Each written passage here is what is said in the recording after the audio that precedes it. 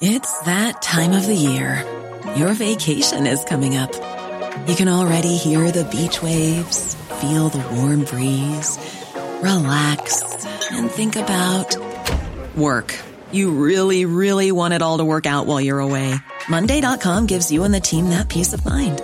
When all work is on one platform and everyone's in sync, things just flow. Wherever you are, tap the banner to go to Monday.com. Hey, Dave. Yeah, Randy. Since we founded Bombas, we've always said our socks, underwear, and T-shirts are super soft. Any new ideas? Maybe sublimely soft. Or disgustingly cozy. Wait, what? I got it. Bombas. Absurdly comfortable essentials for yourself and for those facing homelessness. Because one purchased equals one donated. Wow, did we just write an ad? Yes. Bombas. Big comfort for everyone. Go to bombas.com/ACAST and use code ACAST for 20% off your first purchase.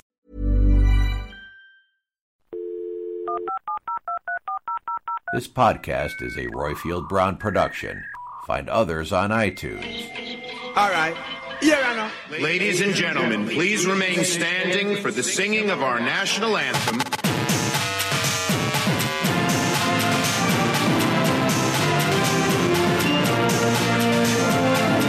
Brexit means Brexit. My administration has accomplished more than almost any administration in the history of our country.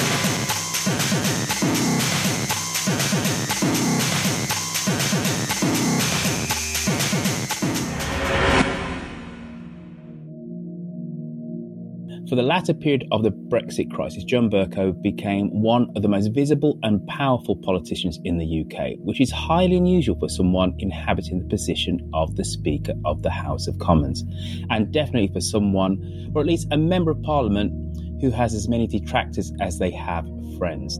Order! Order! We'll leave it there for now, and I hope there are no further points of order. There's an Arsenal match on television very soon. Today I speak to Sebastian Whale, who has written an autobiography about the man who showed the real power that the Speaker wields in Parliament and who rallied the opposition to Brexit and showed the power of Parliament in the face of the executive. Hello, Sebastian, how are you? Very well, thank you. How are you?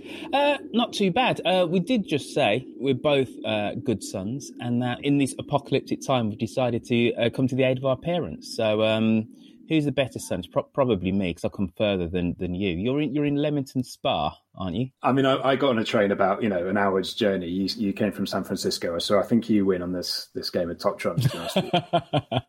I should do a radio link here now, shouldn't I? And say John Bercow was the son of a taxi driver of Jewish parentage. What's the most remarkable thing about John Bercow? Is it the fact that potentially he has strengthened and shaped the position of the Speaker of the House of Commons, or is it his political journey from right-wing fringes to soft, cuddly, centrist liberal? Well, I think it's all part of the same one. I think the overarching thing is the journey, because it did lead to him end up, being the bastion of the Commons and its defender in many ways. And, lots of people go on political journeys, but they tend to be from the left to the right. That's the more cliche, stereotypical journey that people go on. But John Bercow did the opposite of that.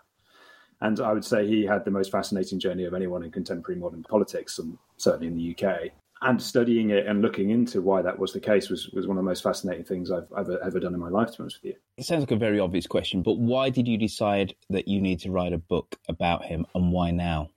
The idea came from my editor. I work for the House magazine as political editor. The House magazine is the UK's weekly publication, so it gets distributed to every MP here. And it was his idea. He was researching it for reasons known only to himself. He was researching him on the weekend, and then he texted me at about 9:00 on a Saturday night and said, you should write a book on John Bercow. And in my day job, I write profiles of MPs and interview them. And I've always been fascinated by John Bercow, and he's always been the key figure ever since I've been sort of politically conscious, which was about when I went to university. So I went in 2009 and he became a speaker then. So he's been an omnipresent figure in my sort of political journey of my own, to be honest with you. And he's just such a fascinating guy. I didn't necessarily have that many preconceptions about him as a person or about his character. I had, perceptions. I thought, he could show some signs of bias. I thought he could be prone to anger. But equally, I thought he was absolutely box office and one of the most entertaining figures in British politics and indeed in public life. Naturally, he was just a fascinating person to study. And then when you look into him, and you learn about his early life, some of his challenges there. He was quite badly bullied, difficult, complicated upbringing with his parents, and from fairly humble beginnings as well, through to his days on the student right of conservative politics, more Thatcherite than Thatcher, through to the kind of torch-bearing liberal that we know today. So as I looked into that, saw some of the contradictions, things that didn't ostensibly make sense at first before you got to know him. And I just thought I have to do this book because it's just such an incredibly interesting journey and such a fascinating story. So you worked for Politics Home, you now work for the House. So you are you kind of know politicians, don't you? You know Parliament, you know how it works, you know the personalities around that kind of famed institution. Why is it that Bercow, much beloved by, let's say, people outside of the House of Commons, why did he have so many detractors within? It's an excellent question. I think a lot of it can come down to perception, because I think there is a perception of John Bercow in the public, and there's a perception of John Bercow from those who know him personally, and often those can differ, because I spoke to a few journalists from Italy, Portugal, the United States, and their perception of John Bercow is as this eccentric, a slightly verbose but very entertaining character who defended, the Commons against the bully boys in government, and that is one perception of John Bercow. There's another perception where he doesn't have fantastic interpersonal skills. He's wonderfully articulate and entertaining in the House of Commons chamber, but behind the scenes, he can be quite abrupt. He can be, as I say, prone to anger. So there's a different perceptions between perhaps what the perceived reality is and the reality. That's not to say that he's not, he has plenty of friends and people who would say, good things about him. Equally, as we know, with some of the bullying allegations against him, there is also another side to John Bercow, which those who have worked alongside him for many years have experienced. And that's why I think there's a slight disconnect between the public perception, which, is often favourable, particularly in the last couple of years on Brexit, depending on what side of the ledger you find yourself, if you're a Remain or a Leaver. He hasn't necessarily accumulated that many friends. And I think part of that is just the nature of being a successful politician, is that often you will have upset a few people along the way. That is just the way that these things go. And part of that is because he has a personality that is divisive. And he says that. He says that I know I can be somewhat divisive as a character in how I handle myself. But he is incredibly honest, and I think that's why there's a slight disconnect between those two perceptions. All right, so let's wind all the way back to the teenage John Bercow. He's pretty smart. He doesn't go to a grammar school or anything like that, but he ends up being part of the kind of right-wing group who are kind of aligned to, but at the fringes of the Tory party. Tell us all about that, and let's start his political journey.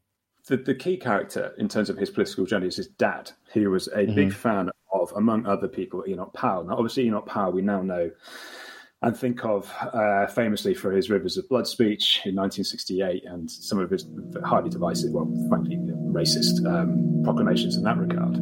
In 15 or 20 years' time, the black man will have the whip hand over the white man. Well, I can already hear the chorus of execration. How dare I say such a horrible thing? How dare I stir up trouble and inflame feelings by repeating such a conversation?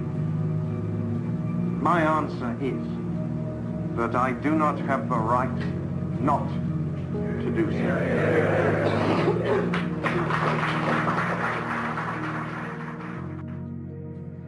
At the time, obviously, that Rivers of Blood speech was very controversial, but he was ultimately a mainstream politician, and he was popular amongst a certain cohort of people, one of whom was John Bercow's dad.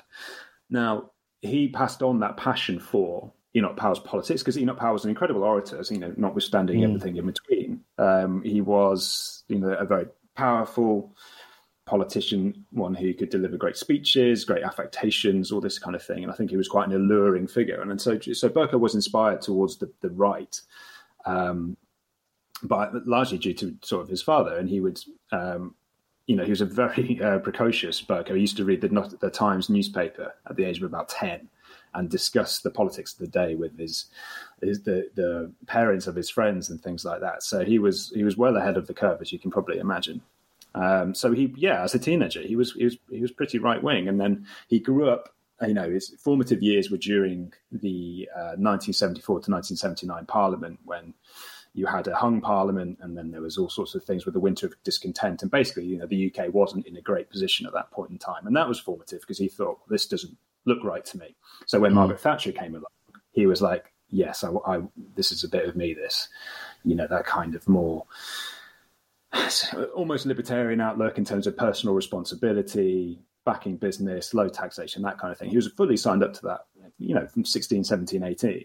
Mm-hmm. Naturally, as someone who admired Enoch Powell, he also was quite authoritarian when it came to immigration. So after he left school, he joined a group called the Monday Club, which is affiliated to the Conservative Party. Now, at the time, thought of as a pretty right-wing organisation, particularly in this era.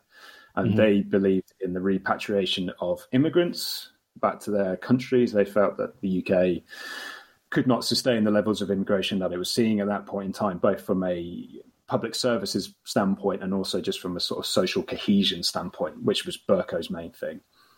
So despite being the grandson of a Romanian Jew, Bercow was anti-immigration, which is one of those contradictions that I discussed earlier. Mm-hmm. So he found himself in the Monday Club, and he was a member of it for 3 years, active 18 months, and he was a secretary on the Immigration and Repatriation Committee. So he was fully signed up to these views. And then he says that he sort of left figuratively after 18 months when he realised that he was actually surrounded by some relatively unpleasant people with some unpleasant views. And it's one of those things that has very much not haunted him, but you can tell in his personal discussions about his early political beliefs that he is somewhat, he said himself, he's ashamed. It's his words, not mine. He's ashamed of those days. And I think you need to consider his liberal shift with that in mind. I think his liberal shift is sincere, don't get me wrong. And I think it's well evidenced across 2 decades, at least. I think part of it is motivated by an awakening to just how wrong he perceived his previous views to have been. And so he's in some way not compensating, but almost trying to make up for those early beliefs. And that's to be probably, applauded, if anything, because if you start on the wrong side of the argument, you end up on the right one. And that's the journey is a good one, isn't it? But it's just a very interesting thing to consider. It's definitely a formative part of John Bercow's journey, that those early days in the Monday Club is something that really stand out as important to what happened subsequently as well. Our only hope is to be able to get away from Southall, away from it all. Like everybody else, all our friends have gone. There's nothing left for English people in this town anymore. I would like to say this. My wife and I used to like to go out weekends down to the local, have a couple of drinks, meet friends in there. We can't go into the locals anymore. They're full up with noisy foreigners, and we don't like it. We haven't got a place left where we, the English people, can go and enjoy ourselves in this town. After going through 2 world wars, we should at least have the dignity of being allowed to live with our own kind. I don't know, ask a really naive question, but I'm going to ask it anyway. His grandfather was a Romanian Jew. When he emigrated to Britain, he changes the family surname from Berkowitz to Bercow, so it sounds anglicised. So his father was a practicing Jew. His mother converted Judaism. Did he just forget he was Jewish? Did he forget that actually he was from immigrant stock? Was this a case of, well, we are white, immigrants back then were seen as non-whites? We're not talking about early 21st century waves of Eastern European immigration into the UK. How could he square that as soon as he walked into that organisation? That's an excellent question. That's not a naive question at all. I think there's various complications within that. You are right that his mother converted to Judaism when she married Charles Bercow.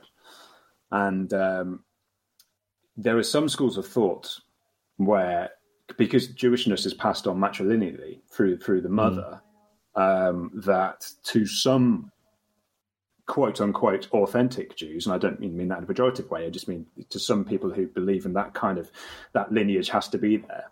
John Bercow wasn't quite Jewish, and to others, to non-Jews, he was Jewish. And so he found himself in this kind of halfway house where a sense, in terms of belonging to a community or a group, he was sort of denied that in a way. In terms of why he went for this anti-immigration approach, I think an interesting aspect of that could be that as a descendant of a Romanian immigrant, perhaps he felt, admittedly second generation, if he could have espoused on the rights of other people to belong in Britain, he felt more British himself, if that makes sense. He felt that he'd earned the right to kind of talk about who else could belong, and it gave him a sense of belonging in surrounding himself with these people. Because, as I say, he kind of found himself slightly in limbo where he didn't necessarily fit in with certain groups, and I think he found this authoritarian genre of politics, particularly after being bullied and ostracized as a teenager, quite appealing. But it's a very valid question, how someone with his background ended up with such a hard line on immigration, because it is ostensibly, as you say, at that point, particularly in the 1980s, you obviously had Windrush, the Windrush generation, a decade or so earlier as well. So it would have been largely, influx of based on colour that you had problems with. So people like me, indeed, and and the notion, us talking about this, if John Bercow was, say, a third window in this conversation, he'd be mortified. He would be mortified that we were talking about this in these terms. And I think that is absolutely sincere. I just think a series of events in his life of not really belonging anywhere or not fitting in led into a group that very much are only certain people can sit with us kind of thing. I think that kind of appealed to it. But it's a fascinating aspect of his character. So in the early 80s, he sees the light and realizes that there are a whole bunch of unpleasant racists. He goes to university. Let's try and fill in the time between the early 80s and him becoming a councillor and then an MP. Just give us the lay of the land, because surely politically, in terms of understanding how politics really works as opposed to the theory of politics, these must have been formative years for him. So let's go through that period before he becomes an MP.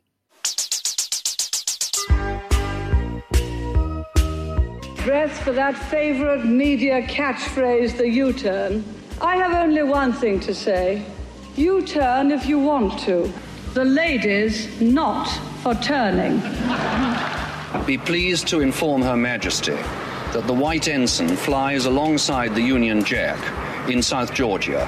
God save the Queen. What happens next, Mr. Knott? Thank you very much. What's your reaction, Rejoice at that news and congratulate our forces and the Marines. President of the Commission, Mr. Delors, said at press conference the other day that he wanted the European Parliament to be the democratic body of the community. He wanted the Commission to be the executive, and he wanted the Council of Ministers to be the Senate. No.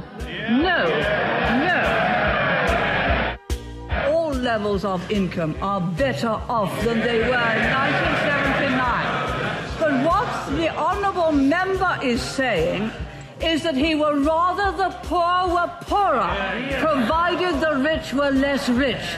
That way you will never create the wealth for better social services as we have. And what a policy!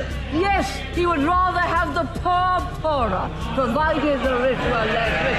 That is a liberal policy. And we're very happy that we leave the United Kingdom in a very, very much better state than when we came here 11 and a half years ago.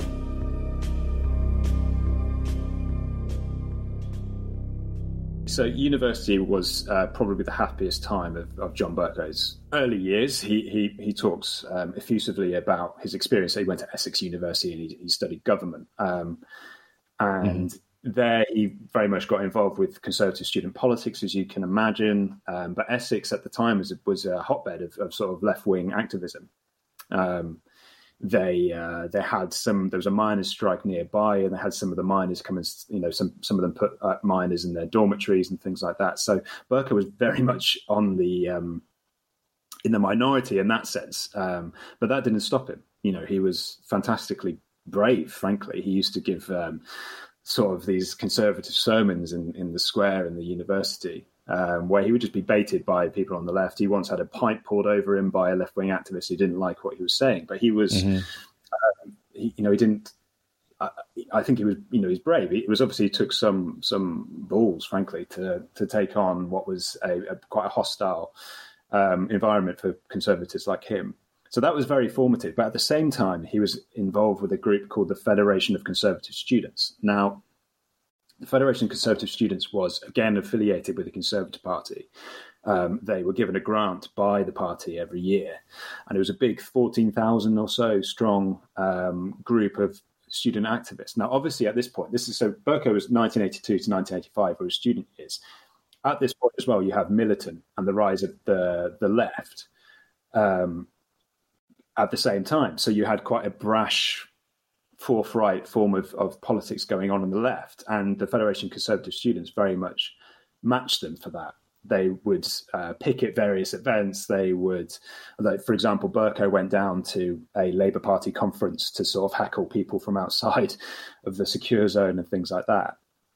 So he sort of learned that confrontational approach to politics, and also how to take on the left and try and counter their narratives. So this was, again, very formative. And Burqa went on to chair this body, the Federation of Conservative Students. Now, what I find fascinating is in this group, the Federation of Conservative Students, there were also people such as Robbie Gibb, who went on to serve as Theresa May's head of communications. You have people such as Douglas Smith, who's now in Boris Johnson's number 10 unit. And in the rival group, the Young Conservatives, you had Nick Robinson, who is the former political editor of the BBC and presenter on the Today programme. So you had all these figures who, there are plenty more as well, including a number of MPs who were involved in this student group, who got to know each other at this point. Some of them, weren't big fans of Burqa, others were. And it was formative because, first of all, it gave him a big platform. So when he chaired this group, he was known to senior figures in the Conservative Party, including Norman Tebbit, who was the chairman of the Conservative Party at the time. And, Burqa would have regular conversations with these people. So it gave him a platform and notoriety within the Conservative Party. And that was where he really started to cut through as a figure and someone who became known as a future MP and a future star, basically. And he also he would also do speeches at the annual Conservative Party conferences that would always take place. And he used to get rousing receptions he used to give these speeches where he would say, "Isn't low tax great? And isn't Margaret Thatcher brilliant?" Where, he'd say the easy things and get huge standing ovations, which his friends used to take the mickey out of him for. But certainly you're right, pre-becoming a councillor in 1986, that 5-year period of student politics and being a part of this big federation, which eventually closed, which I go into quite a lot of detail about in the book, was very formative because it gave him, as I say, notoriety within the Conservative Party. It built up a number of contacts with future MPs and leading journalists. Also, I think is where he gained confidence. I think it's where, after a difficult school life, he grew into himself as a campaigner and as a political force and solidified his view that he wanted to become an MP.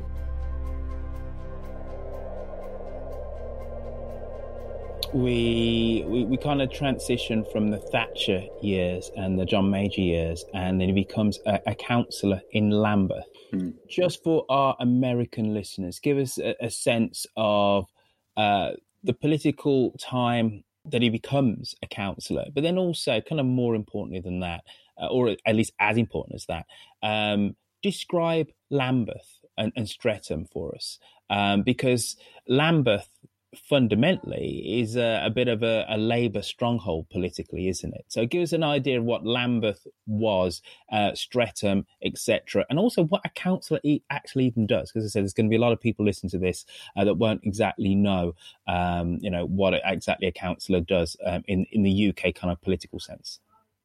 Yeah, absolutely. So, as I mentioned earlier with Militant, on the left of politics, it's a bit like today, and American listeners will be able to understand this, is that politics was very much split between Margaret Thatcher on the right, and a bit like Ronald Reagan at the time, and then the left and the Labour Party. You had the Michael Foot years and some left-wing leaders, and then you had Neil Kinnock came in who tried to push the party towards the centre, but there was this big cohort of activists who were very, anti-nuclear weapons, pro-state intervention, very much anti-Thatcher. And Lambeth is a borough in London, in South London, which at the time was emblematic of this national divide.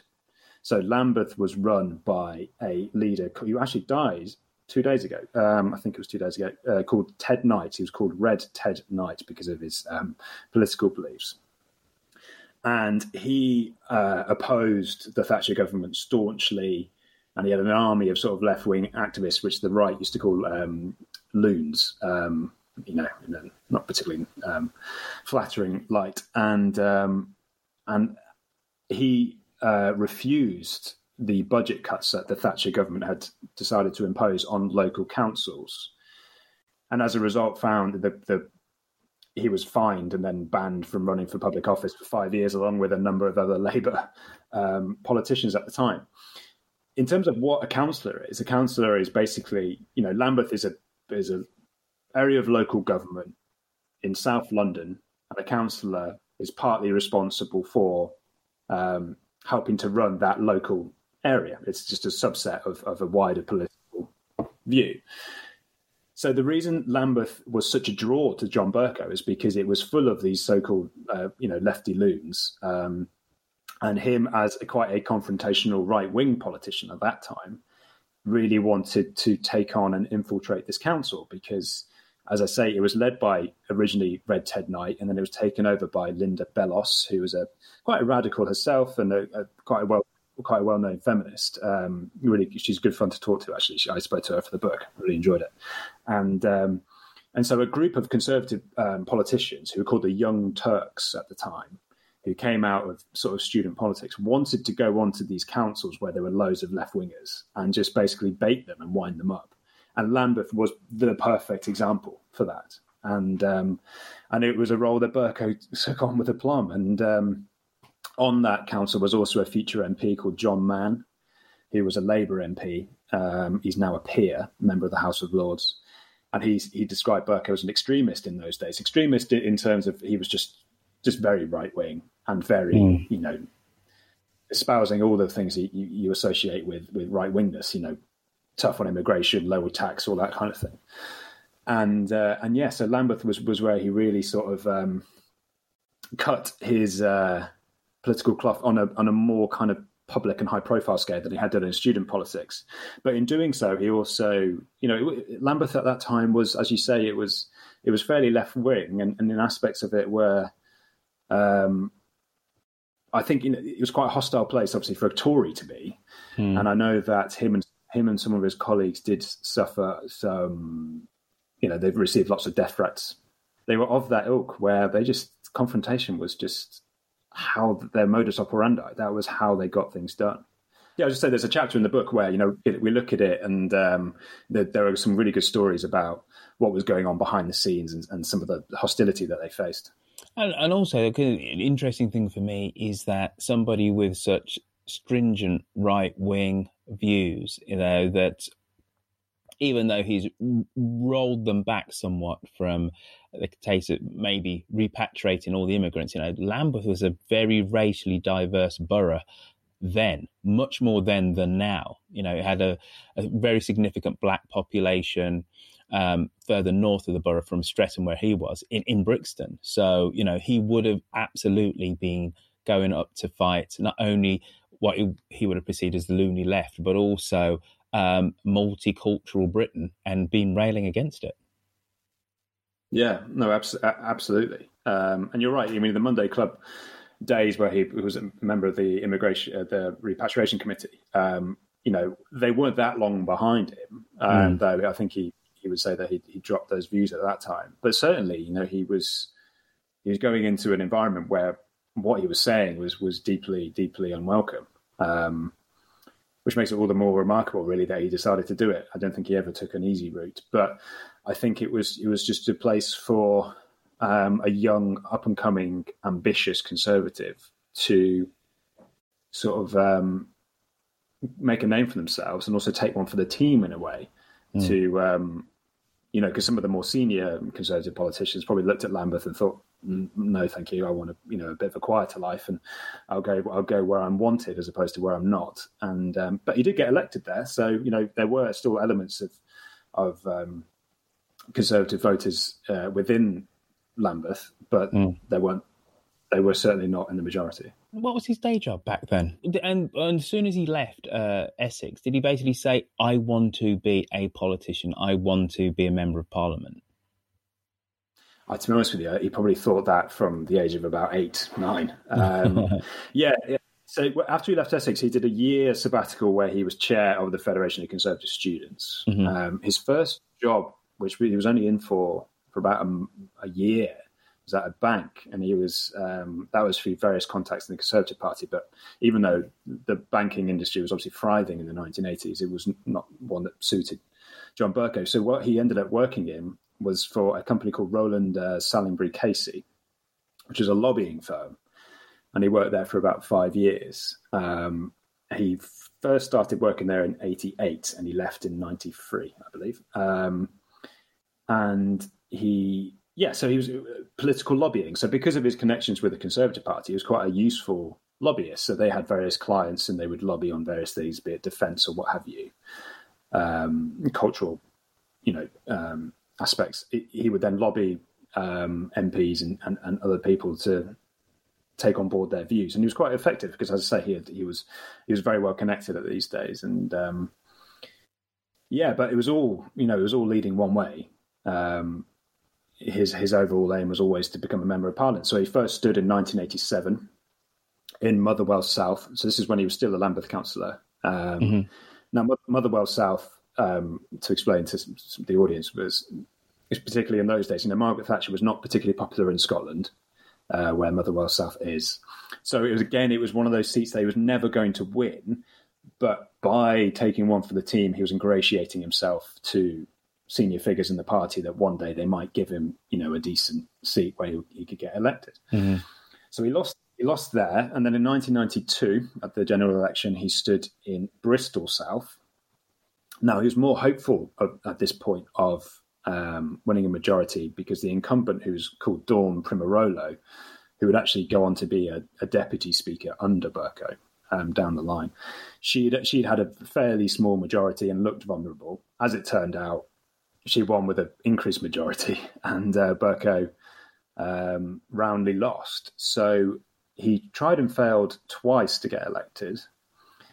And then he started working for a man called Jonathan Aitken, who was defence minister at the time, and he worked for him as a special advisor. Now, a special advisor is basically, in those days, it was more of a sort of a bag carrier, someone who obviously would provide advice on speeches and media engagements and such like. And Jonathan Aitken ended up perjuring himself over, it was quite a long-winded story, and he ended up in jail some years later. But John stayed loyal to him, which was admirable, because others, because he was quite politically toxic. Obviously, a minister who ends up in jail is somewhat toxic, but he stayed loyal to him as a friend. And all the while, he was still applying for seats, and he came close a couple of times and fell short until he ran for Buckingham in 1997. Now, the quite a famous story of John Bercow was that he was also in the running for a seat in Surrey Heath So two very safe Conservative seats. Basically, if he got selected for either of these, he was going to end up in Parliament. Job done. There's no way. Even though at the subsequent election, Tony Blair romped to victory, that was always going to be a safe Tory seat. But the problem was that the final sort of hearings for each candidate were scheduled on the same night in each constituency. So one in Surrey and one in Buckingham. And his friend, Julian Lewis, who is also a Conservative MP, came up with the idea of using a helicopter. So John did his speech in Surrey Heath. He then jumped into a car. It'd been snowing that day, but regardless, the helicopter flew. So he then flew in a helicopter all the way to Buckingham, which is about, an hour away, I'd say, maybe an hour and a half. Anyway, landed, got into a car, raced there, got there just in time, delivered a speech, wowed the audience, and he got selected. And that was that. That was his ticket to Parliament, and he never looked back.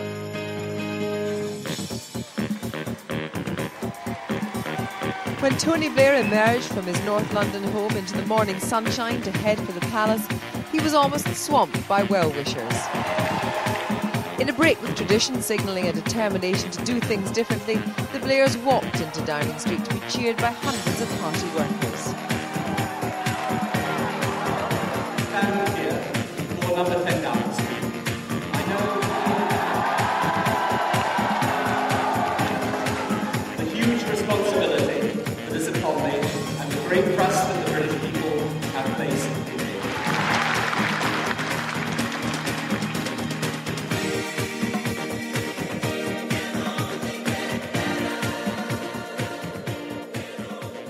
So it's 1997, and the British political firmament is extremely different from the early 1980s. We have Tony Blair's New Labour thing. It's a case of getting rid of literally 20 years of Tory rule.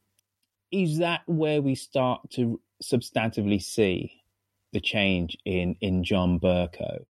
Yeah, absolutely. So he started off as he meant to go on, really. He was still as combative as he was in Lambeth or as a student. He was pretty right-wing in those days. People used to tell me that he used to, quietly knock Powell still. So he was still the same John Bercow. He was also part of this coterie of Tory MPs who would stay in the Commons late, because at that point there was no timetabling. So now there's a start and an end point to when a parliamentary day. In those days, there was a start point, but there wasn't necessarily an end point.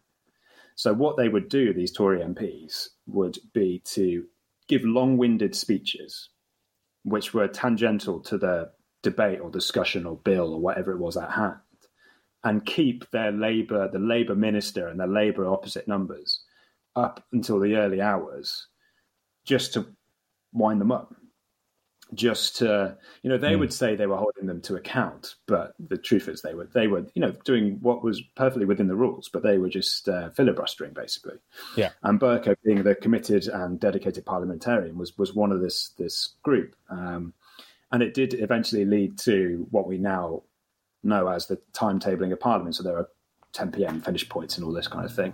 And that was all partly due to John Bercow. Because I must just direct one further gentle salvo at the Honourable Gentleman, the member for Cunning North, the Scottish Education Minister.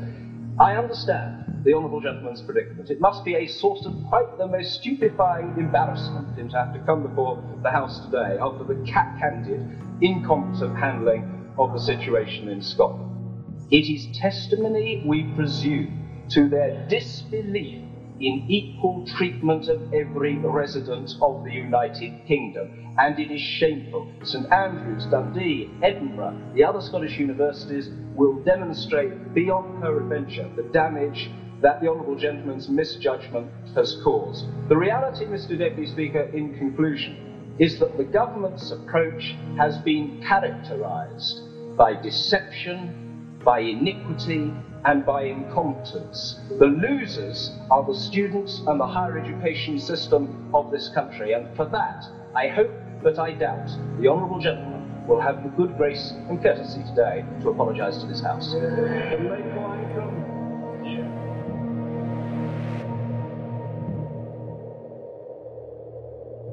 in his early days, he was very much a man of the House of Commons. He was rarely seen outside of it, to such an extent that some people were sort of wondering about whether this guy had any life at all.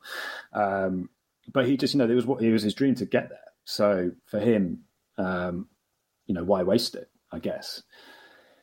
But there's some really important moments in that first parliament. So the first parliament was 97 to 2001. The most significant of which was a vote on equalising the age of consent for homosexuals. Now, Bercow had voted against this 3 times. The Blair government wanted to reduce, because obviously it was 16 age consent for heterosexuals, and at the time it was 18 for homosexuals. So they wanted to equalise that. Now, the Conservative Party at the time was, we might well think of them now as being lowercase c, conservative and traditional, cautious, whatever you want to call it. But obviously 20 years ago, even more so. And in February 2000, I think it was the 4th time of asking, Bercow changed his mind. And he was going to vote in favour. And he gave this big speech where he explained why. And he set out his arguments for it about why he'd changed his mind. And he won plaudits from people he'd never won plaudits before. And I think it's a really important date in his political life, because from that moment forward, he really carried the torch for these kind of equality issues. He did it, and he'd always been, to be fair, from that, at that stage, he in terms of race, his comments on race and equality in that respect, he'd certainly moved a long way from where he was 15 years earlier. But the plaudits that he won for this speech, which was an excellent speech, endeared him to a crowd who had previously not been big fans at all. And I think he realised that it was a big Damascene conversion for him. And the one thing about John Bercow is when he believes in a political cause, he throws himself wholeheartedly into it. He doesn't do anything, half-heartedly. He just fully commits. And from that point forward, 20 years ago, he's been true to his word on that. So that was incredibly important. And also at the same time, he got his first front bench role. So he was in the shadow education team for the Conservatives. He then went to the shadow home team. But he quickly realised that keeping to the party line was never his strong suit. And that is important for Bercow because his potential was huge as a massively gifted speaker, as someone who was well-versed in parliamentary procedure and how it operates and how politics operates, the good bits of it, the bad bits of it. He knew, he used to say it was like meat and drink to him. However, life on the front bench in government, and it's not in government, in the leadership team, did not suit him because you have to abide by the party line. You have to, you can't, publicly criticize your leader or, members of that team. And he did do that because he is a very honest guy. He's very upfront and he can't keep his views to himself. As a result of that, the only real path that opened up to him to achieve the kind of influence that someone of his talents and ambition could achieve would be through the speakership. And that was a realization that was put to him by Jonathan Aiken, the person who he used to work for, the minister who went to jail I think it was about the year 2003. And from that moment on, when John realised that he wasn't going to be able to bring to bear his talents in the Conservative Party, that's when he really wholeheartedly went on that journey towards getting the speakership. Just before we go into the speakership, he got married in 2003 and his wife had similarly gone on a political journey as well, hadn't she? She starts off a Conservative, but I think by then she had become a member of the Labour Party, or at least she was espousing Labour Party positions. Is it fair to say that maybe she led him on the kind of political conversion as well? This is one of the existential questions about John Bercow that people talk about. You're right. Sally they met at a Conservative student conference in 1989. They dated on and off for the next sort of 10, 15 years, only really getting back together in 2001. And they married in late 2002, it was December 2002. Sally would have died in the wall Blairite by 1997. She fully renounced her Conservative ways and came out as is very much a left-winger. What I would say is that, the speech in February 2000 was before they got back together. So I think his beliefs in equality issues and issues on race predate them getting back together. However, I would say that Sally ignited within Bercow that social liberalness and motivated him to kick it up a gear and to not release the pressure, because Bercow was continually trying to change his party's stance on gay rights and issues around equality.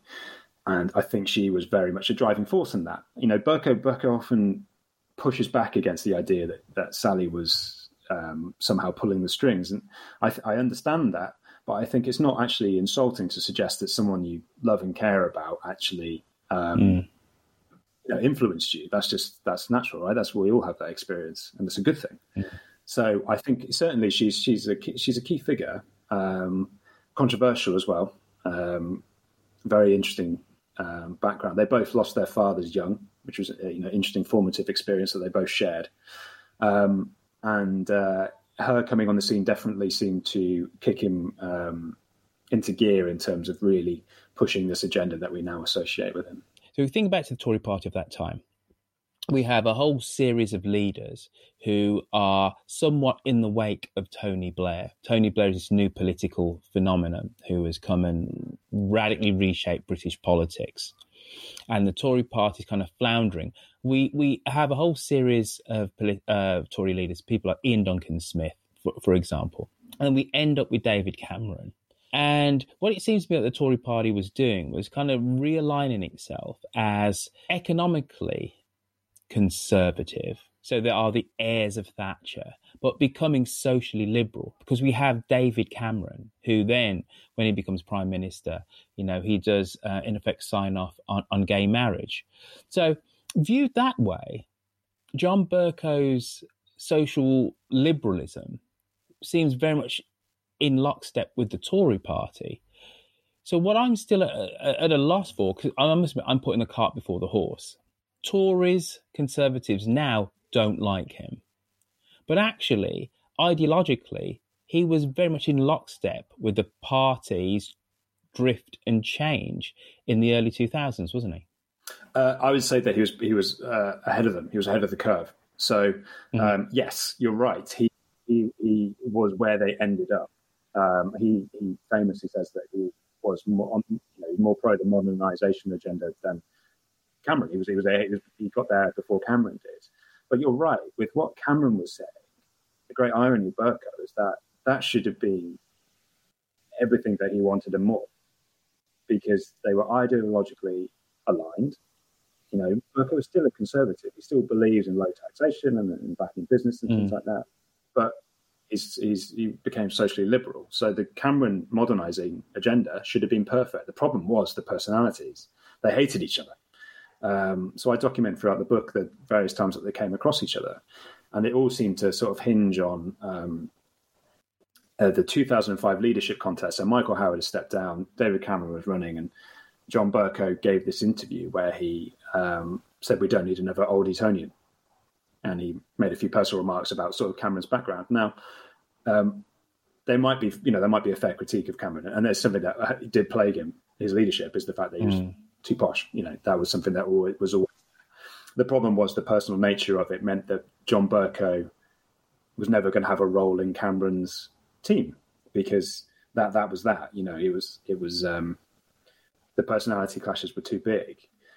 So despite having almost completely aligned views and perceptions about where the Conservative Party needed to be, which were both based on looking at how New Labour had done so well, Tony Blair's straddling of the centre ground, and thinking that's where we need to be. Both men are smart, and both men had realised that, but they couldn't stand each other. So that's part of the reason. So Bercow was ahead of the Conservative Party on many of these issues. That is for sure. But it should have been a very fruitful relationship with Cameron, but because of personalities, it wasn't. It's the late noughts, and the position of Speaker is available. Remind us, How was the position of Speaker perceived at the time? Why did he run? Who were his proponents? And where did he get his support from in Parliament? Sure. So the Speaker's role has always been to be seen but not heard, to be impartial, to oversee the debates in the chamber and facilitate them to make sure they can operate and run, and also to be a bastion and champion of the House of Commons as an institution, both outside and sort of within it. So that's the role of the Speaker. Now, the incumbent was a man called Michael Martin, who was formerly a Labour MP. When you're a Speaker, you renounce your political affiliation. And before him, it was Betty Boothroyd, who was also a Labour politician. Now, Michael Martin was, like Bercow, from very humble beginnings. He was from Glasgow, I believe, quite a tough and rough area of Glasgow. And but he was never one to grapple with executive overreach or to champion the House of Commons and stick up for backbenchers. He's a lovely man, and he passed away a couple of years ago, but he was not a particularly good Speaker of the Commons. Now, Bercow decided he was going to run in about 2005 when he realised that his future in the Conservative Party was done, really. You know, there's no ladder for him to climb. There's nothing available to him because of his relationship with David Cameron. And he quickly realised that to win the speakership, he would need to rely on the votes of opposition parties, because the Conservative Party, for various reasons, not many MPs liked him at all. The reason they didn't like him was because he was very, very critical of their party. There were lots of rumours about him potentially defecting to the Labour Party. And as I said earlier, he doesn't have the best interpersonal skills. So along the way, he had alienated a few people. So he decided to, understandably, because he was trying to win a campaign, to focus on Labour MPs and MPs from other parties. So he would do things like send notes to MPs after they did speeches in the Commons, praising them for their articulation and their argument and what have you. And he very much went on something of a crusade to win over their votes. And it was one of the most effective campaigns of modern times, really, in terms of British politics. And the speakership contest came about because Michael Martin resigned after the expenses scandal hit the UK Parliament. Now, the expenses scandal, for your listeners, was obviously probably the biggest story of that period of time, wasn't it? It was massive, and it basically showed MPs had been excessive with claiming for all sorts of different things. It was very damaging to the reputation of Parliament, and Michael Martin fell on his sword as a result. So Bercow, who had spent the previous 4 years laying the groundwork for a speakership campaign, his campaign was then led by a Labour MP called Martin Salter. And the rules dictated you need 12 to 15 nominees to stand for the speakership. So that's 12 to 15 members of Parliament. 3 of which have to be from an opposition party. Now, the irony for Bercow was that that was no problem. He just needed to try and find someone on his own side to nominate him. So he only managed to get one person, who was Charles Walker, who was a very close friend of Bercow's, and confidant, a very good guy, lovely guy, well thought of politician who loves an underdog, and he backed Bercow. And without him, he wouldn't have a nominee to get on the ballot paper. So that shows where he was in this grand scheme of things. But he got the required nominations. It was just trying to get the Conservative side of it sorted. So by the time the speakership came round, he was the front runner because he'd run this very effective campaign. And the Labour Party, who, as I mentioned earlier, had 2 Labour MPs elected Speaker, which was sort of against. It was sort of bad form that they did that, because we had this period where they were alternating. It wasn't mandatory that was the case, but to try and be fair, they were going one Conservative, the convention. One Labour. Yeah. Some people say that they decided, well, if they want a Conservative, let's give them a Conservative who wasn't really actually a Tory at all at that point. The combination of this effective campaign saw him become elected on June the 22nd, 2009. Thank you, Mr. Williams. All honourable members are, by definition, experienced campaigners.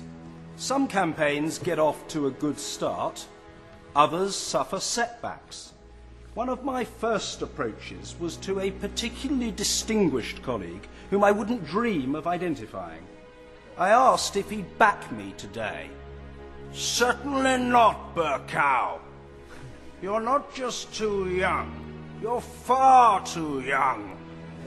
Given that in my judgment, the Speaker ought to be virtually senile.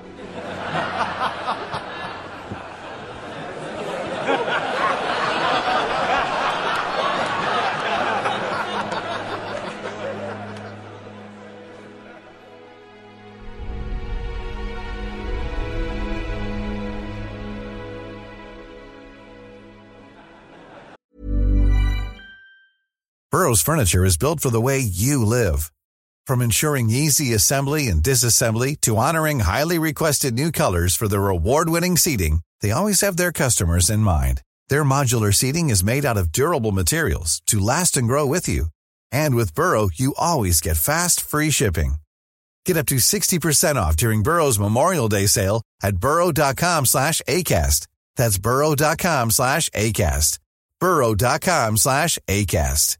Hi, I'm Daniel, founder of Pretty Litter. Did you know cats tend to hide symptoms of sickness and pain? I learned this the hard way after losing my cat, Gingy. So I created Pretty Litter, a health monitoring litter that helps detect early signs of illness by changing colors, saving you money and potentially your cat's life. Pretty Litter is veterinarian developed, and it's the easiest way to keep tabs on your fur baby's health right at home. Go to prettylitter.com and use code ACAST for 20% off your first order and a free cat toy. Terms and conditions apply. See site for details.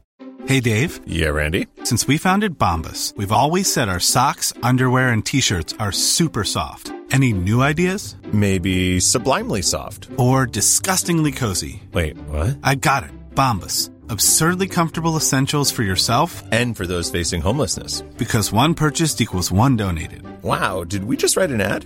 Yes. Bombas. Big comfort for everyone. Go to bombas.com/ACAST and use code ACAST for 20% off your first purchase.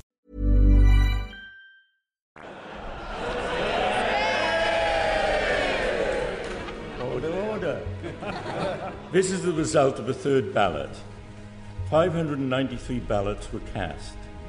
The number of votes cast for each candidate was as follows. John Bercow, 322. Yes! Sir George Young, 271.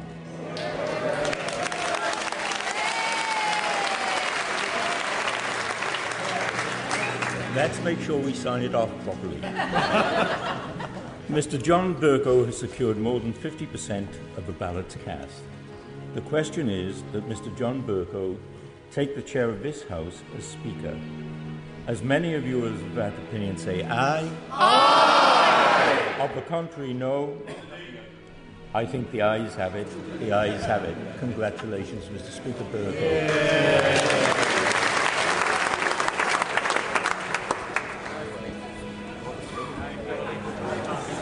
Thank you. My first pleasant duty is warmly to thank on behalf of us all Alan Williams for the magnificent and good-humoured way in which he's conducted this election. It's been a very long day. And those of you expecting a customarily lengthy diatribe will be sorely disappointed.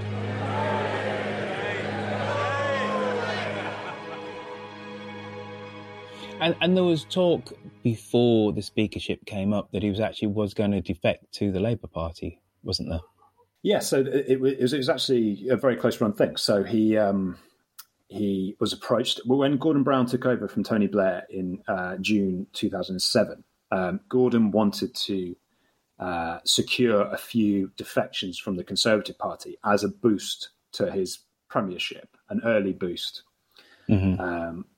So he, through his what's called a PPS, a private parliamentary secretary, who's actually an MP, basically a bag carrier, someone who is like your ears in the House of Commons for you, who will tell you things you need to know. Who's called Anne Keane, who was friends with Bercow, and she approached Bercow, and Ed Miliband, the future Labour leader, met with Bercow to try and convince him to defect. So it really was a very close run thing. And Bercow said, I'm not going to defect, I'm a conservative, but thank you, but no thank you. But it shows how far he had travelled, that, this former Thatcherite was now being approached to join the Labour Party. So it was quite remarkable, really. What they decided to do in the end was Ed Balls, who was the Education Secretary at the time, a senior Labour MP, he got Bercow to do a government review for him on speech therapy, basically for children, and access to speech therapy for children. It was a subject quite close to Bercow's heart because his son has autism and has struggled with his speech when he was growing up. So they've got him to do this government review, which fulfilled two things. One, it was actually an excellent review. They got him to look into an area of policy that was very important to John Bercow, but it was also a relatively controversial and aggravating thing for the Conservatives for had to have one of their own doing a review for the government, the Labour government. So it was a clever bit of politics, really. So he did nearly defect, but Bercow would say that though they approached him, it was never really a consideration that he would cross the floor of the House. I must just say to the House, and I'm most grateful to the Prime Minister, and before we come to points of order, that for all the turbulence and discord of today's proceedings, the little baby who has been observing them has been a model of impeccable behaviour from start to finish.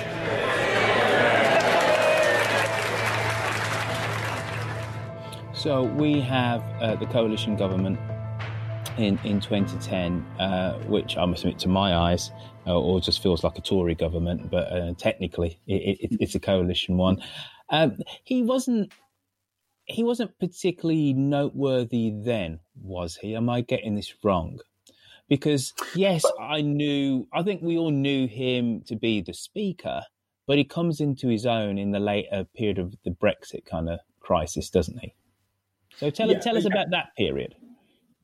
Yeah, absolutely. I mean, that's partly, obviously, because of what they were just, Brexit was such a huge issue, and also because it was a minority government at the time.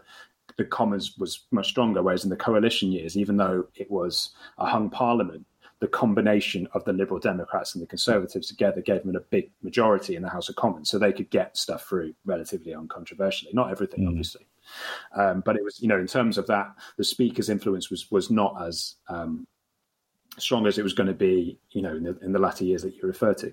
But he was still, a fixture. And the first thing that Bercow started doing was introducing, or just using a lot more what we call urgent questions, which is because there's scheduled parliamentary business where at 2:30 you're going to talk about defence, at 3:30 you'll talk about health and etc. But there's also capacity to have a minister come in to address questions on the subject of a day, and that's what's called an urgent question.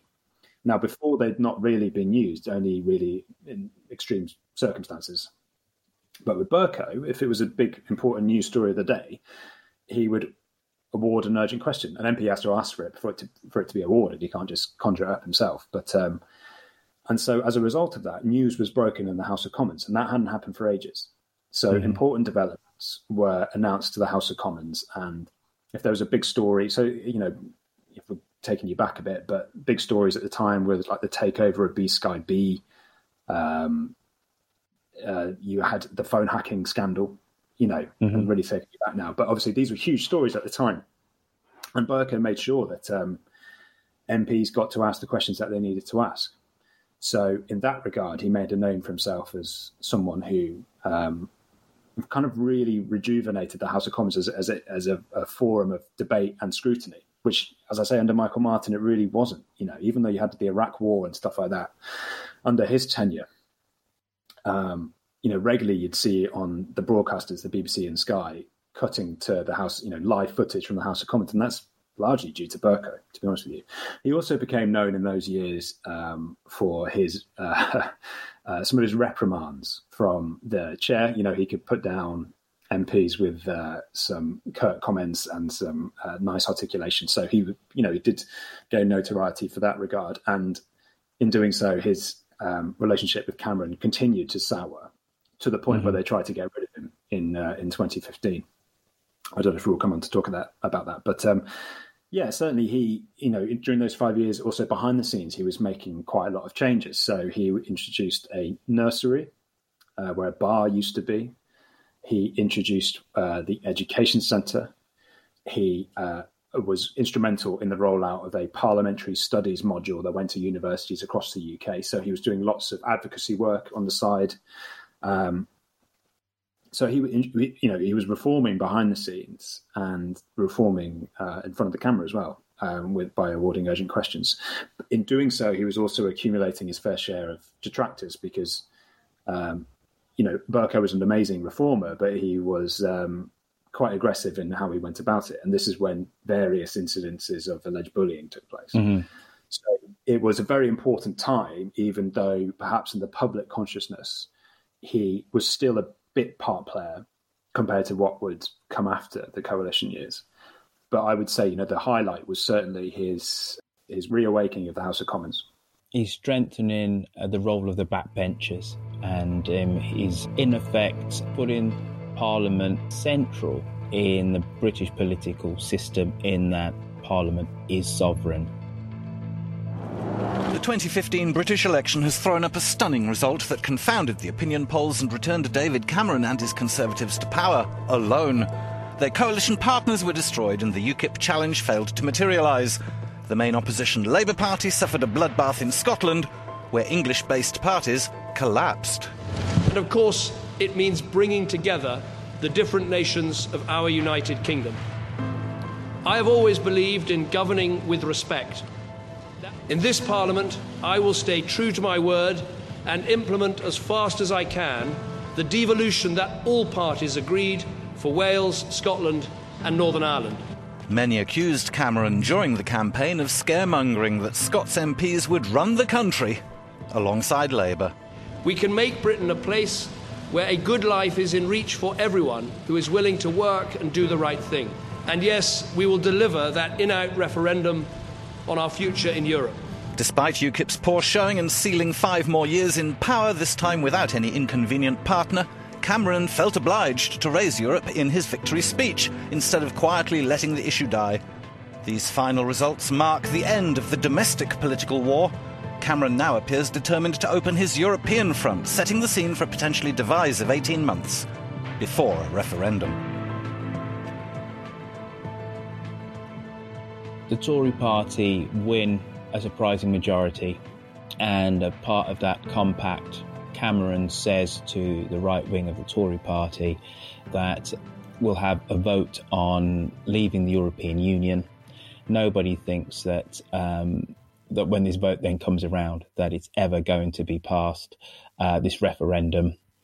And we have Theresa May, who then becomes a prime minister because Cameron steps on his sword after that referendum is lost. We have Theresa May, who is presiding over our negotiated exit from the European Union. And all of a sudden, Parliament is incredibly important because there's another election. She calls it a snap election, thinking that she'll get a thumping majority in the House of Commons so she can ram home whatever she wants to do with Brexit. But actually, she doesn't have that majority. All of a sudden, John Bercow is some kind of power broker almost. Let's go through that period because, as you said at the start, American listeners of this podcast will know him because of his performance during that period.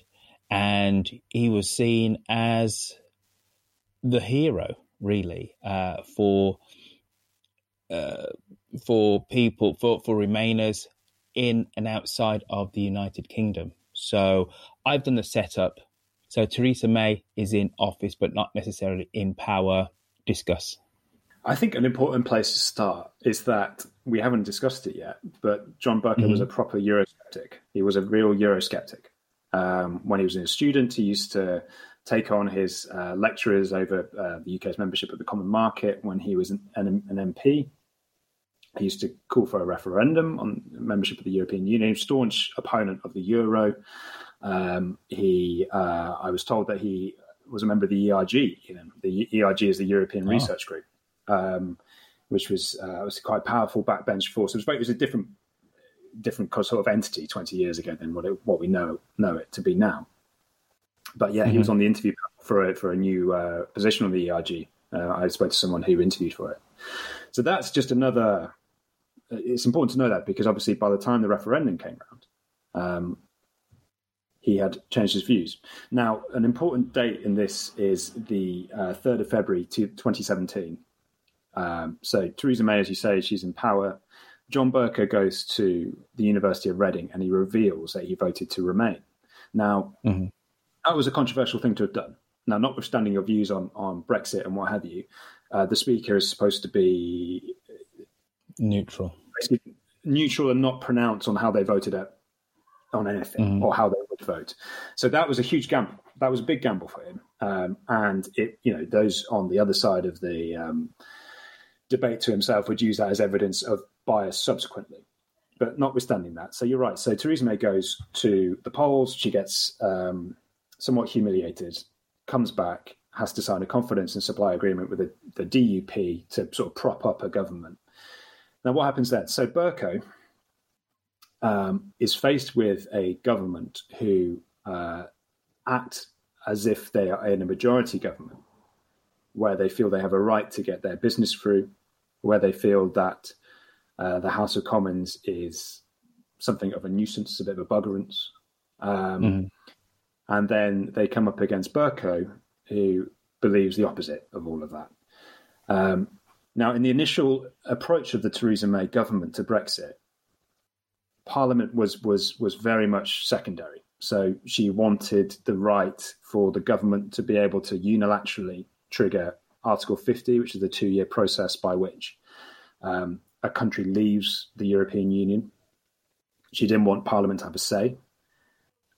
She gave Lancaster House speech where she announced that the UK would be leaving the single market. She did that outside of Parliament, not to Parliament, as should be the case. So over an 18-month period at least, the government had acted in a way that frankly wound Bercow up and wound up a number of people who value the UK's Parliament, democratic system and use of parliamentary democracy. So that's the backdrop to everything that happened. Because the truth is, even if you're a leaver, I think you can recognise that to be true. That, MPs weren't even going to be given a vote on the divorce deal that went through in January of this year. They weren't even going to be given a say on that under the original plans of the Theresa May government. So given John Bercow's predisposition to stand up for Parliament and the rights of backbenchers, it fostered this environment for this almighty and very famous row, whereby Bercow took it upon himself to see it that the government were very much held to account. Now, the crucial point, as you will know, it was around December 2018. So Theresa May she's got her deal now. It was agreed in November 2018. Over the previous couple of years, there have been lots of rows about Parliament and, the government's negotiating strategy and all this kind of stuff. And Theresa May was supposed to, she scheduled the first vote on the deal for the 10th of December 2018. And then when she realised she was about to lose it very badly, delayed it. Now, Bercow was furious because it was being scheduled in parliamentary time. MPs had not been given a vote on whether to delay it or not. The whole thing was just, a cock-up. A month later was supposed to be the first meaningful vote, what we call the meaningful vote, which was a vote on the deal. And Bercow awarded basically the same motion carried forward with all the same debate timetabling. And this is going to get slightly wonkish, but if you bear with me.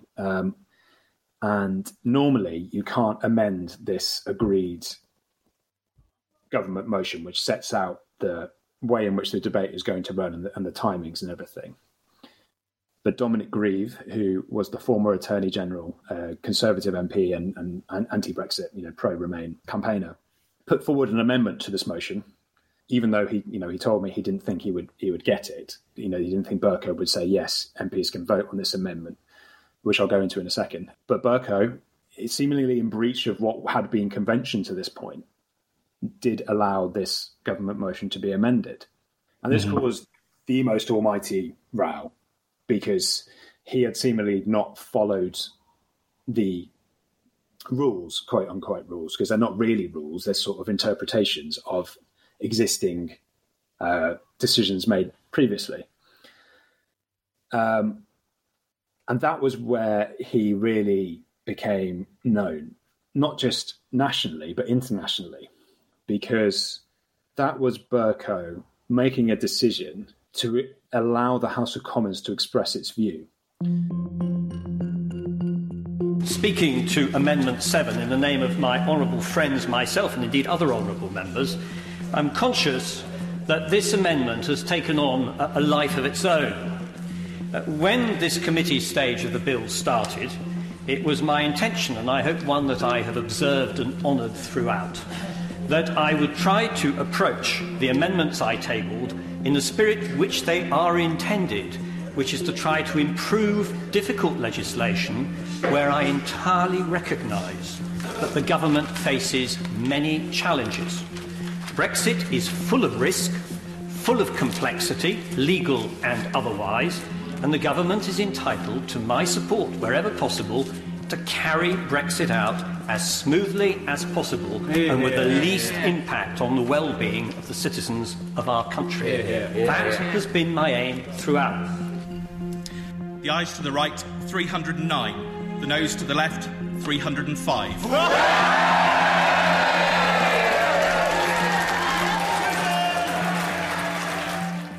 So the amendment was for Theresa May to report back to the House of Commons within 3 days of losing a vote on her deal what she would do next.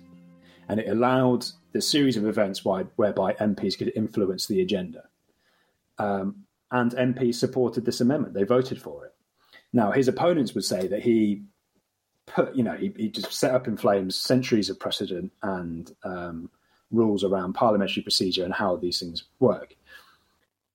What I would say, and what I'm sure I imagine you would say as well, was that he allowed the House to express its will. It supported this amendment, which became known as the Grieve Amendment, and gave MPs the opportunity to actually influence the debate and come to a decision. And that was really the straw that broke the camel's back in terms of the antagonism between Bercow and the government.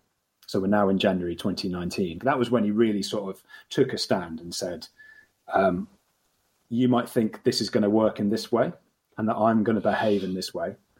Actually, no, this is how it's going to go. I'm going to facilitate the House of Commons and backbenchers, make sure that they can have a say. It's not solely at your discretion, Theresa May. You're not in the majority in this Parliament. And this issue needs to be debated by MPs. So that had been building for 2 years, but that was the big moment where he broke with convention and split opinion, but ultimately did his best to allow the House of Commons to express its view. Was John Bercow basically just better at understanding Erskine May, the rules and procedures of Parliament, just better than the government? And the other question to ask is, how much was he truly led by people like Dominic Grieve, or was there basically some kind of cabal of Remainers of which he was a part of?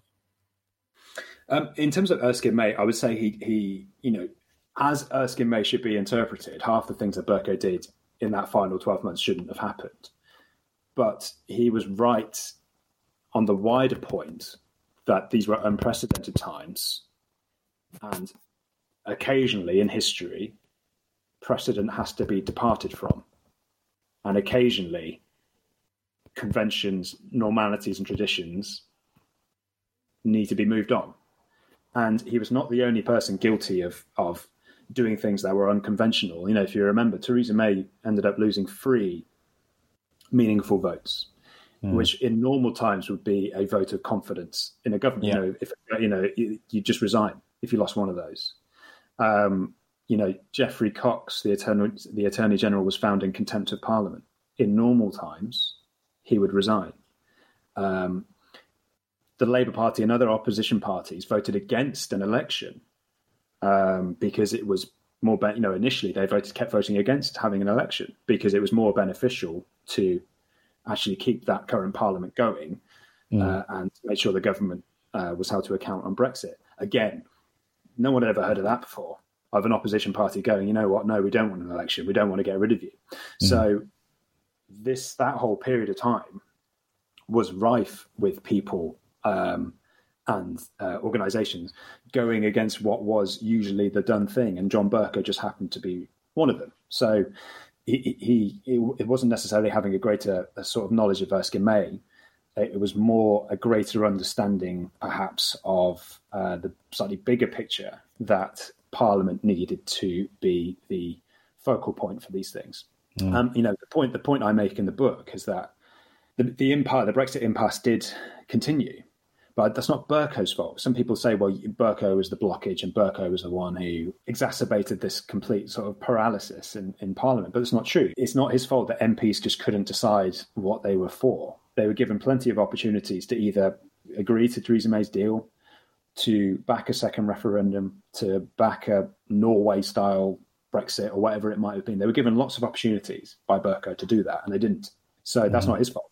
That's for them to think about. As for the cabal of Remainers, look, Dominic Grieve, he did approach Bercow about this amendment, but nothing untoward happened. And people like Hilary Benn as well spoke to Bercow, but that's not in and of itself in any way a conspiracy, because the Speaker is available to MPs to chat and to talk things through. I don't think there is a Remainer conspiracy of the kind that some people want there to be with John Bercow. I think that my personal view is that, given he said that Brexit, after he left the speakership, he said Brexit was the biggest post-war mistake the UK's ever made. I do think he was biased on the issue of Brexit. However, and I say that, I voted Remain, so I'm not. I just think he was biased. But equally, I think there wasn't a conspiracy where people were trying to block Brexit and there was a WhatsApp group and all this kind of stuff that perhaps people want there to be. I do think he was trying to do his best to allow the House of Commons to have its say. And it would have been damning if he had kept allowing the House of Commons to vote on having a second referendum and MPs kept rejecting it. Half the time the House of Commons agreed to the amendments that he awarded, or they voted for the Grieve Amendment. They voted in these emergency debates for the Benn Act and all these kinds of things. So he had an ear for what the House of Commons wanted. My gripe with Bercow on this issue is that I just wish he didn't then mouth off about Brexit so much, because it makes it harder for me to defend him, because, against people who have, preconceptions about him. Because if he doesn't need to say his views, if he kept them to if he didn't say that he voted to Remain and just behaved in this way as he did, I think that would be much more powerful. That's my personal opinion. But why do you think he has been so vociferous, and why do you think he gave that speech at Reading?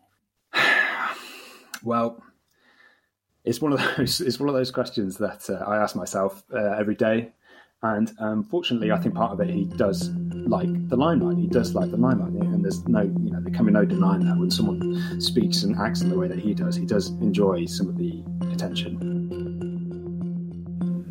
Certainly, momentous times for Britain and for the world.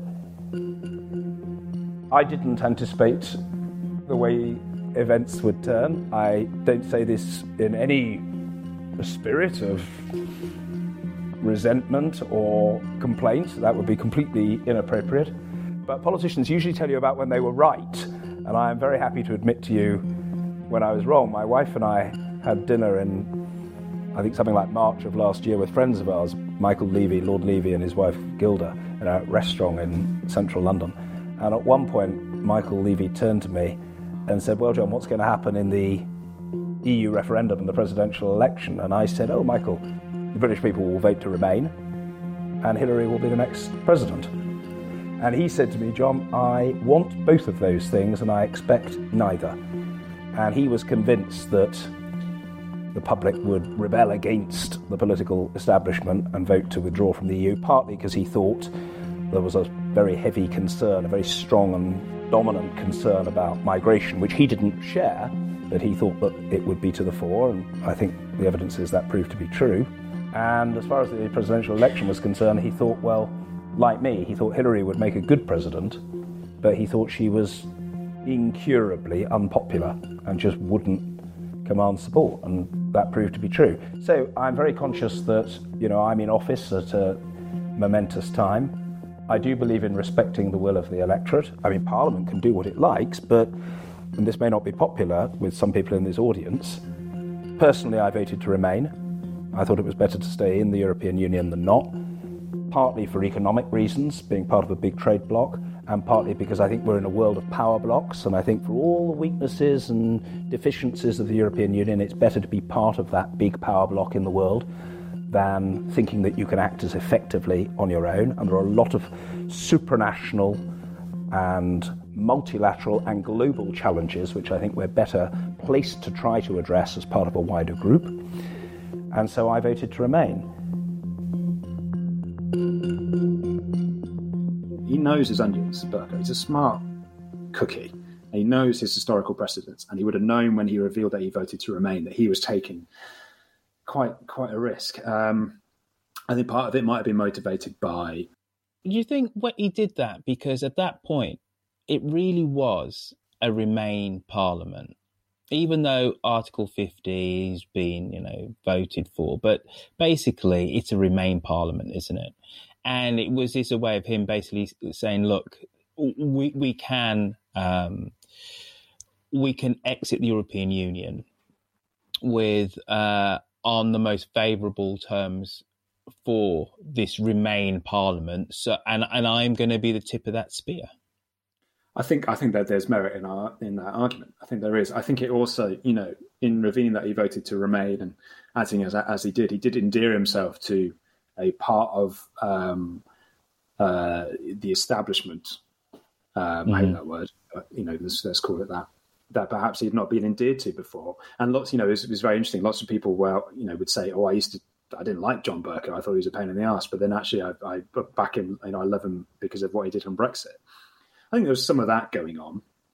I think he is, as we've channeled quite well in this conversation, he's confrontational. He's not shy of confrontation. So I think part of it was a calculated risk, just like I know this will cause controversy, but I can defend, because the thing is, he's so good at arguing and defending himself and getting his point across that, he can sort of navigate any situation he gets himself into and justify it.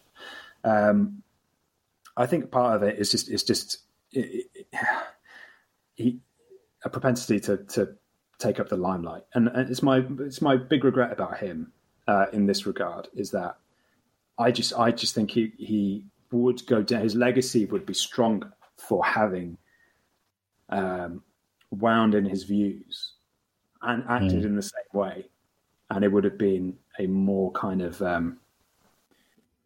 easier to fend and almost a more noble pursuit of parliamentary democracy and the values and tenets of everything that comes with that, and the principle that backbenchers have a right to be heard, as opposed to the furthering of John Bercow's political career and ambitions.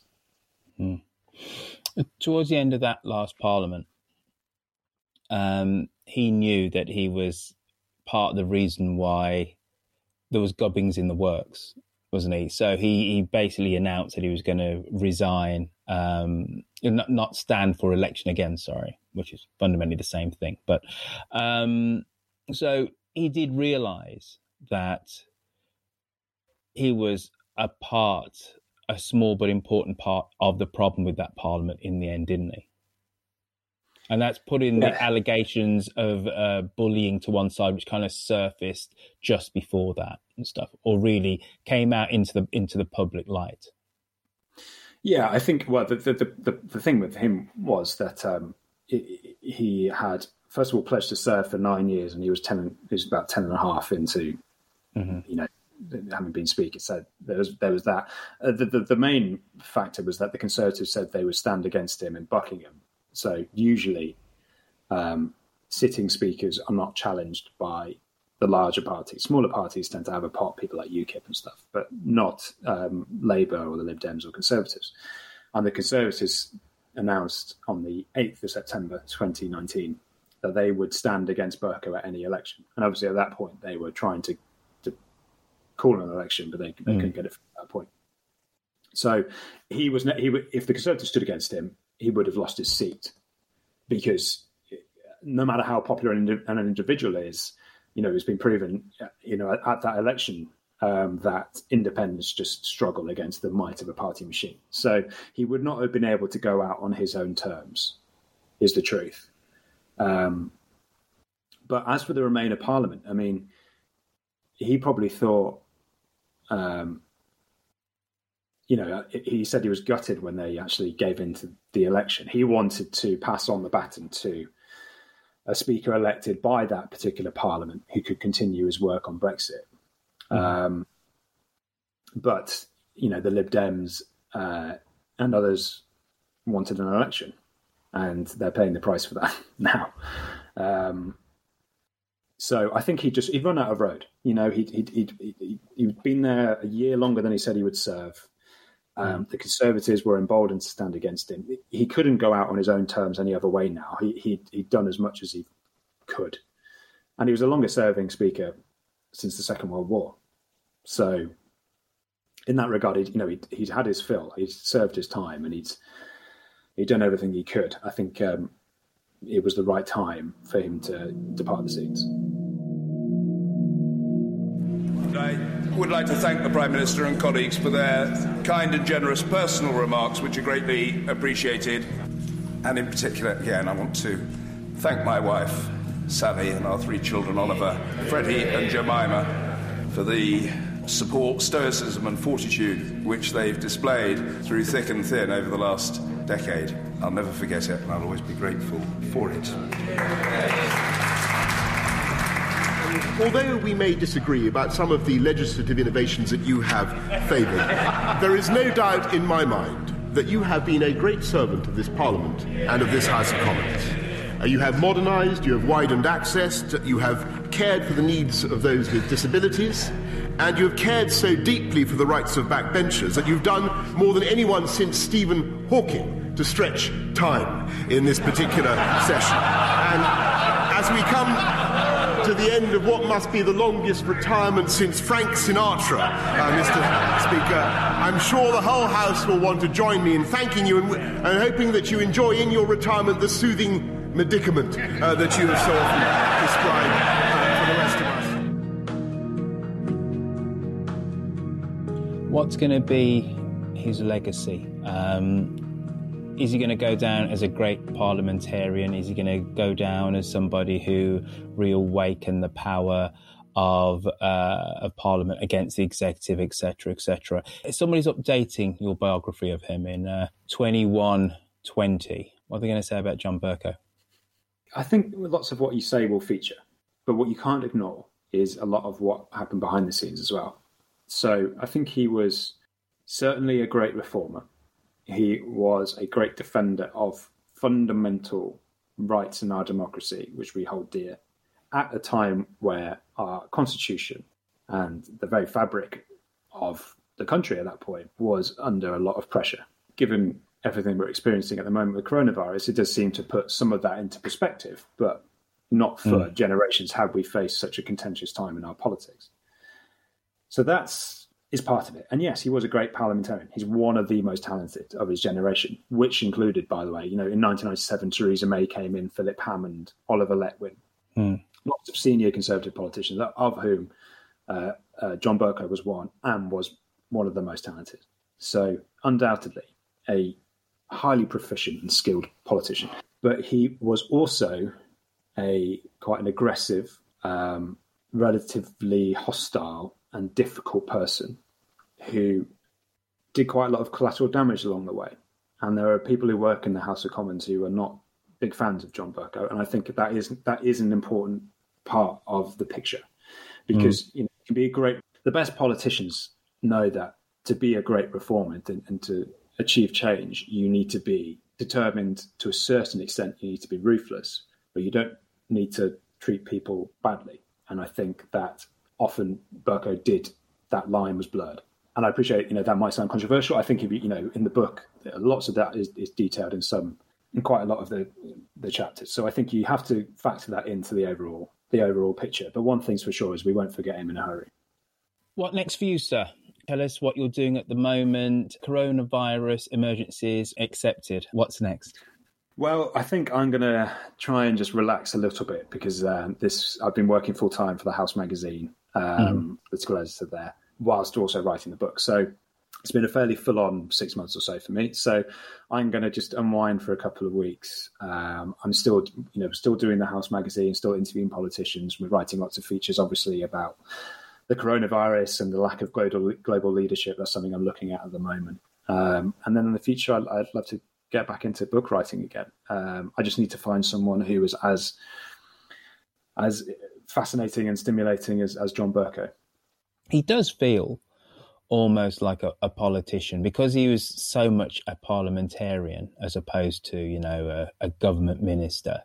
He does feel like he's almost from a different age, from a bygone age in that regard. There was somebody who was very much kind of steeped in, as you said, when he comes into Parliament in 97, he's a filibuster.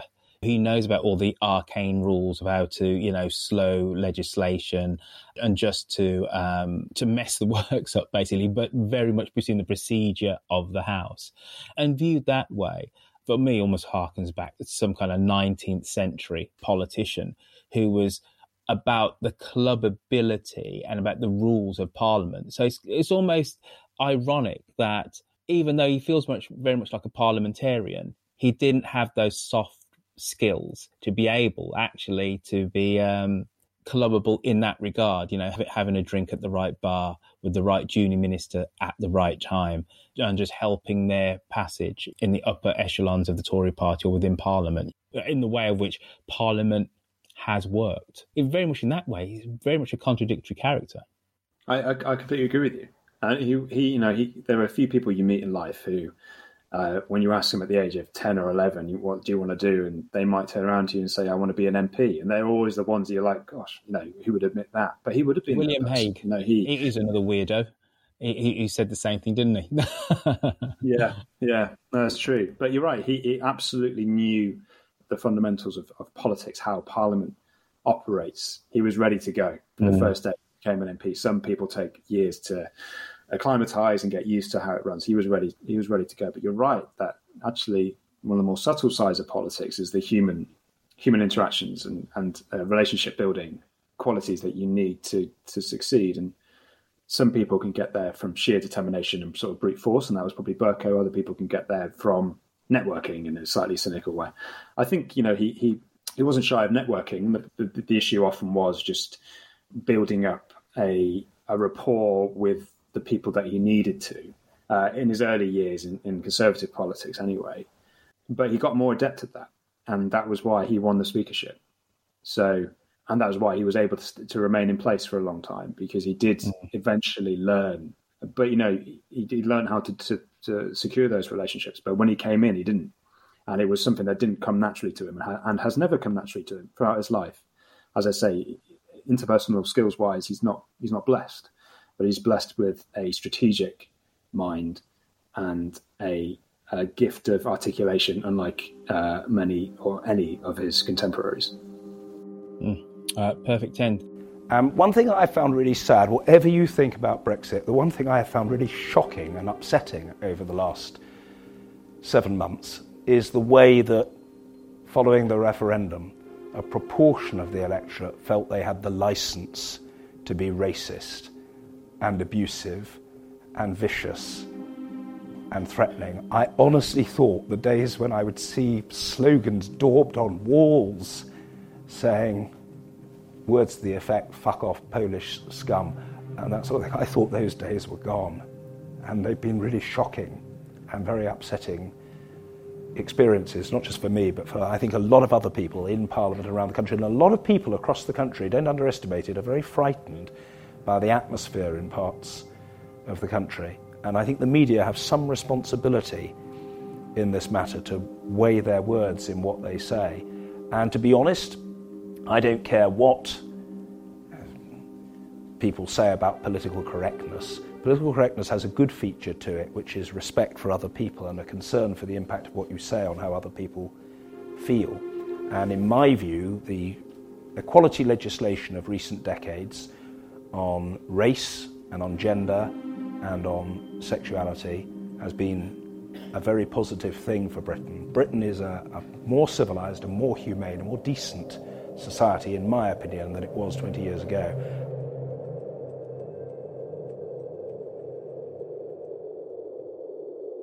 If people want to find you on social media, Sebastian, how can they do that? I'm on Twitter at Seb Whale. I'm also on Instagram at the same name, so it's SEBWHALE. And remind us the name of the book.